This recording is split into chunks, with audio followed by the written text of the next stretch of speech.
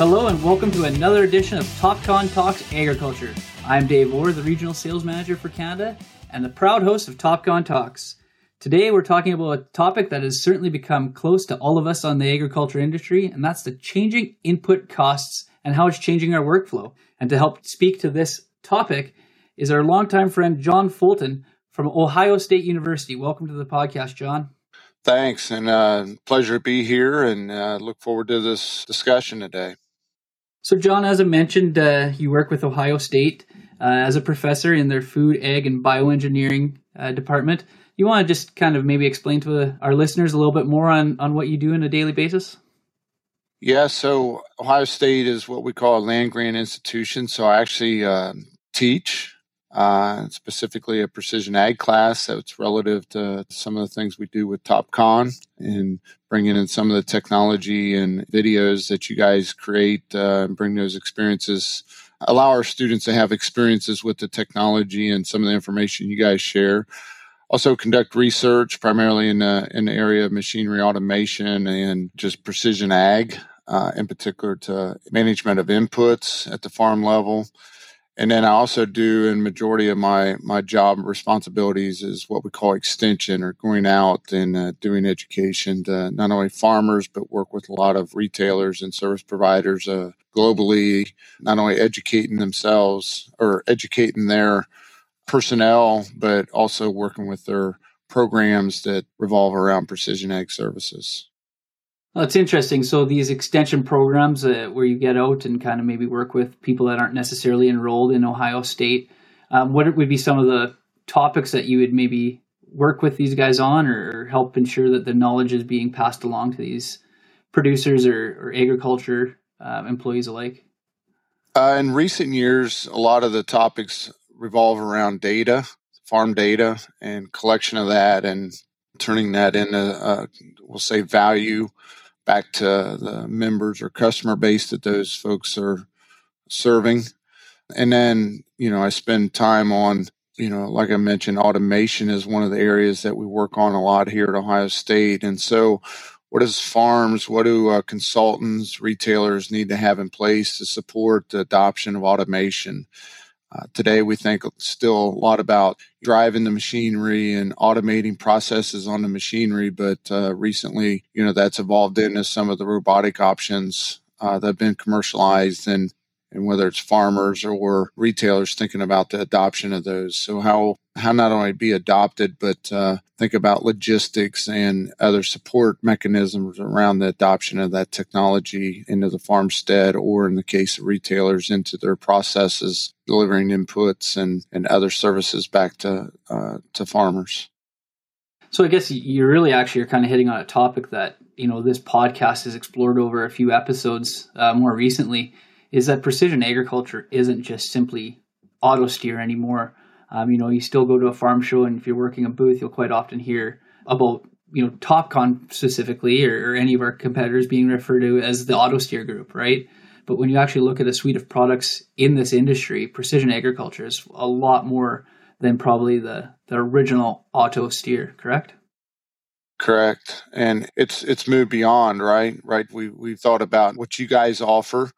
And you guys offer a suite of technologies that can be embedded into machines today, including software to help support data collection, analytics around data as well. And to your point about technology, as you're aware of, it's become very embedded into the machinery today. If I purchase or lease a machine, typically we're thinking about a tractor, our seeders or planters, sprayers, and even harvesters today. We're not adding technology on the technology's there and available for, we'll say, the operator or farm manager to take advantage of. It's like, we'd call it air conditioning in cars today. I mean, we buy a car, it comes with a radio and an air conditioner today, right? If not something a little bit more advanced. So times have changed. Today we're talking about even further automation, embedding artificial intelligence and making changes on the go to those machines. Yeah, and probably over your career within this realm, you've probably seen the movement from guys going and looking at a tractor based off of horsepower or the ability of a horsepower on the PTO shaft or any of that, to maybe what more it can do for the total solution of the farm and how it can drive success and change workflows truly. Yeah, and for those folks, farmers specifically that have adopted precision ag technology, as they think about upgrading new machines, that's part of that equation today of having those options available so it fits right in, clips right into what they're doing as far as not only managing their farm, but collecting the data necessarily to bring information back to make decisions and to make adjustments to the farm operation. Right. And of course, we're, in these couple of instances, we're specifically talking about a grain farmer or a row crop farmer, but I think it's also applicable to livestock industries, poultry, dairy, and beef operations all alike. They've also seen a large uptake in robotics, or what could be defined as precision agriculture. That's certainly changing their workflows also. Yeah, absolutely. As case in point, number one, we have specialty crop producers here in the state of Ohio that have adopted some of those robotics because of labor shortages or challenges there. And then we look at our dairy producers and the high level of adoption of robotic milkers today. And so to your point, those are two prime examples that, it's here. It continues to evolve and you continue to see different types of adoption in these different aspects of the food chain taking advantage of automation. Yeah, and you mentioned something that's obviously becoming more prevalent, probably maybe on the larger producing farms, but labor shortages. They're very real.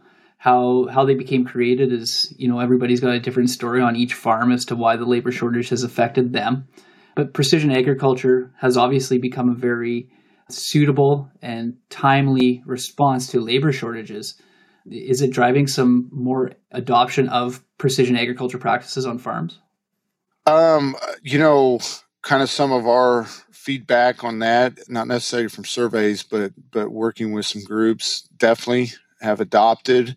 We have more farmers asking questions and showing interest. And so when I say showing interest, we've had some, say, field days where things like the autonomous tractor that's pulling a grain cart to some of the automatic turning options that are provided through companies like yourselves, where it's just not auto guidance. If set up properly, we still have a person in the cab, but essentially the field operation is managed totally by the technology, right? And that includes not only why it's operating, but it's actually turning the machine automatically too. And so we see a lot more interest in that as we have demonstrations and field days for that by farmers. And a lot of that is not only becoming more efficient, right? That's always a big terminology we've used for many years, but continues to be something that farmers work at. But the fact that there's limited labor to support some of the nominal field operations, why operations continue to get bigger. And so the farmers and some of their prime employees still have to get everything done. So while there's shortages, they're looking at ways to be able to get the field operations done very timely and efficiently out there.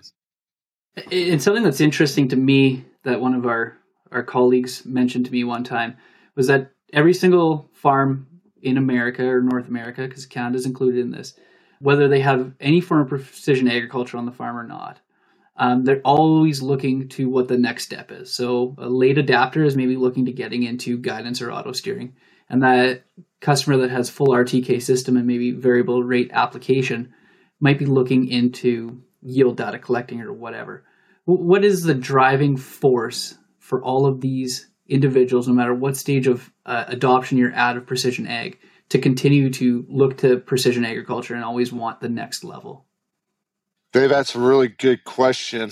Number one, I guess I would alter your comment a little bit there, because some growers, will come and say, well, I haven't adopted precision ag, but yet they're carrying a smartphone and do quite a bit of business on the smartphone and have their preferred apps to do business. And a lot of those are commercial apps, right, provided through and that they may be paying for. And so maybe how you define precision ag, we use the term digital ag quite a bit these days because of the whole data analytics advancements being made and artificial intelligence. But I guess whether it's apps to the technologies that a company like yours provides, right, the variable rate, section control, it's improving the operations, maintaining margins and profitability, that's always first and foremost. And so as I look at adoption, can I do more with less? And so I'll just take guidance enables me to maybe do some other things while I'm not only focused on that field operation. It enables me because the machine's driving itself and maintaining its performance. I might be able to do some business on my phone while I'm in the machine. And so I think it's enabling you to do more with less. Maintaining margins is definitely at the forefront. And without a doubt, when we go back, and this has been a little bit on our research, that the quality of life has improved. And so, and maybe you have some similar experiences where, you'd work 15 hours a day, and the 15 hours was driving a machine and being responsible for that machine for the total time that it was operating. And that can, wear you out, and if not physically wear you out a little bit. But today, I can still put in 15 hours, but I can probably do it more efficiently and do other things during the day beyond just driving the machine, because that's taken care of with the technology. And so that quality of life. Today, though, I think what we're seeing is, as we look at the data play, and there's a lot of examples here in North America, is making sure that we're making informed input decisions and, what practices work or don't work within my operation to maintain my margins. Right. I mean, it boils down to profitability, but we look at some of the challenges today with high input prices, and they continue to rise. And so all this data, to some degree, if there was a year to really dig into it and look at things like, what am I going to do with my phosphorus and potassium programs this year? Well, the data should have been, if you had been collecting the data, you could have really taken a close look, and if not, had some years of analysis put into play to direct you to, either prioritize what fields get applied to, hey, maybe this year I didn't need it. I really don't need to invest that. I need to really focus over here on seed. I need to focus on if nitrogen for our corn producers and wheat producers in our area. I think there's really the logic there to have that data to inform those hard decisions, right? Those non-traditional decisions of, hey, I'm not going to do that this year as a cost-saving measure because of the high input prices. Precision ag, to me, really provided an advantage to growers that have been able to collect both the yield data, but more importantly, been collecting additional data along the way to be able to look at and make sound decisions in their operation, considering what we're facing this coming year. Since 1992, Ag Express has been a trusted advisor for ag electronics needs. Let Ag Express help your operation be more efficient with your time and help save you money on input costs with our precision ag solutions. Call us at 515-446-3400 or visit us online at www.agexpress.com today. And today we're joined by John Fulton from Ohio State. John, you brought up, input costs, driving a lot of decisions on the farm, whether it's to what crop to put into your crop cycle this year, maybe input costs just in general because of seeds or fertilizer or diesel, or even basic prices, so far down the line of just the price of the iron that you're looking to purchase to be able to complete those operations. I think we all know from world events that are going on what's driving some of these situations. But how is that truly affecting the farms? This high input costs, do you think we'll adopt more workflow changes to the common day farm or the large scale farms because of these input costs rising so much?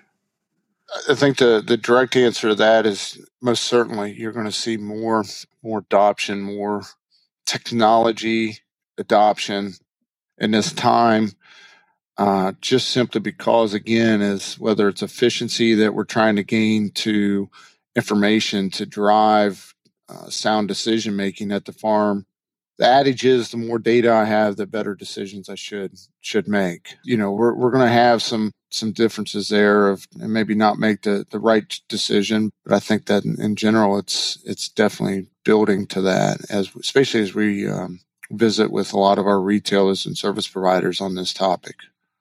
And so do you think this is going to drive some long-term solutions where new practices will be implemented on farms in any of those areas that we've discussed? I'm going to use to bring into the fold is not only, this idea that input costs are high and fuel or gas prices, diesel fuel prices are high. I know in our state and in region, we're really being put under a microscope for environmental reasons as well. And so that's part of our challenge here too, is that the public, whether they scrutinize farming to demand transparency on how we're growing crops, if we look at some of the sustainability type efforts that are out there, to report in, I think both on the environmental sustainability, now even carbon type markets that are evolving here. The requirement underneath that is data and data around practices. And so back to your point about new practices, I think we continue to see things like precision soil sampling continue to grow, not only to evaluate spatially soil fertility and ultimately maybe consider things like variable rate fertilizer applications, but it also gives us insight of where we should be putting our investments as a farmer perspective.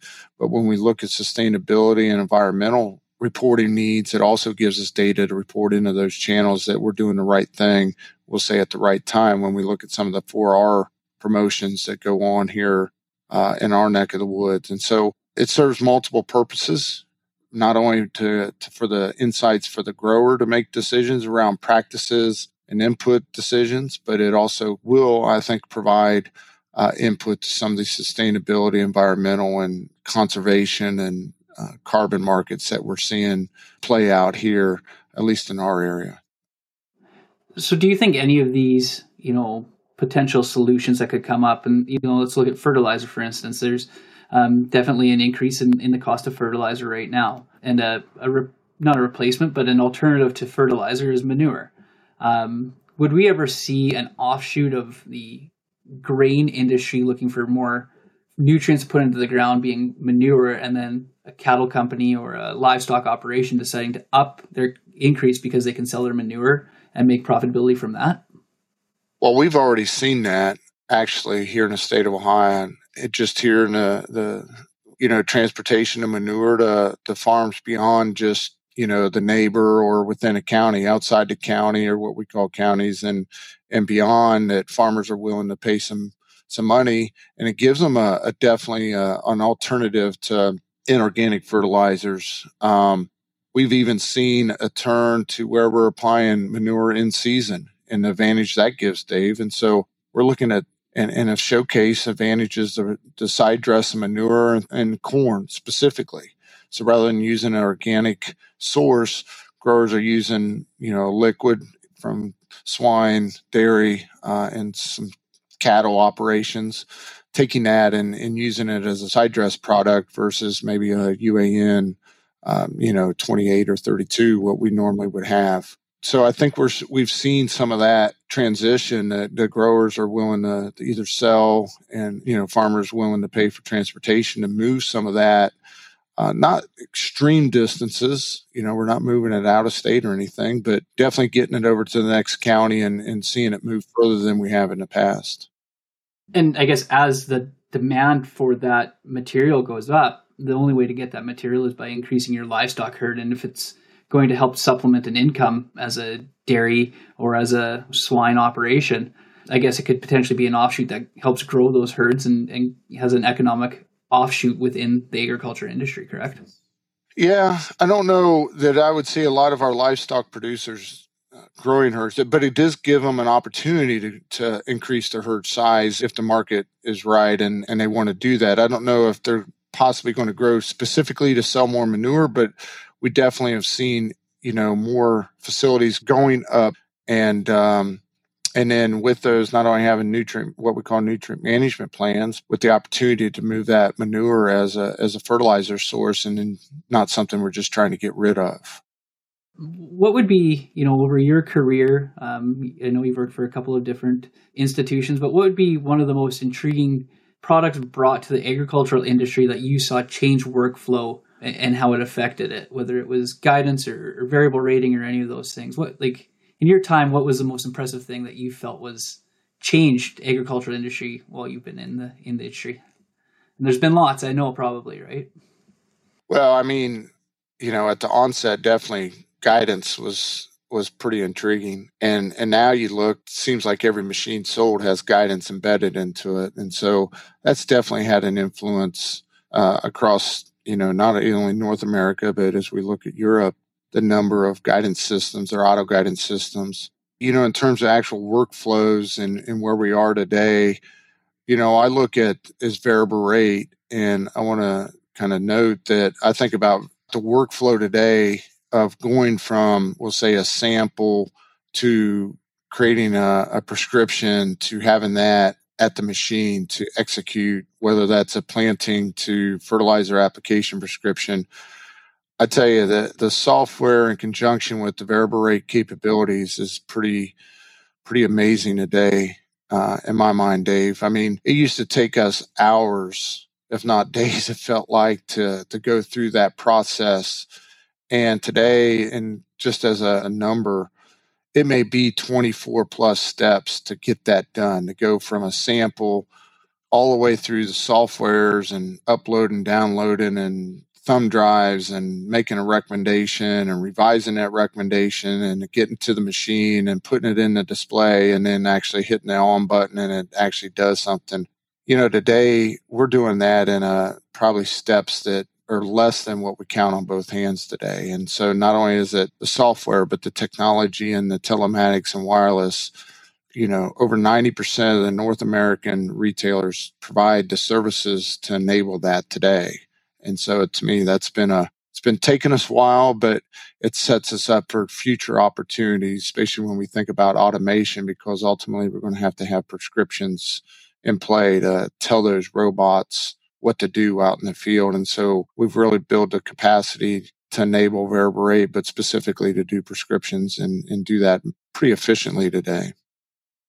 Right. And to build on that, just variable rate itself, I know within Topcon's product suite, we can variable rate things from broadacre seeding down to, row cropping, down to wet manure, dry fertilizer broadcasting. So variable rating, and of course the sprayer. So variable rating isn't just one or two applications anymore. It's just about any time you are putting something onto your soil, there's a capability to make sure that your workflow and your input costs and all of those things together are kind of regulated by the most efficient way of variable rating.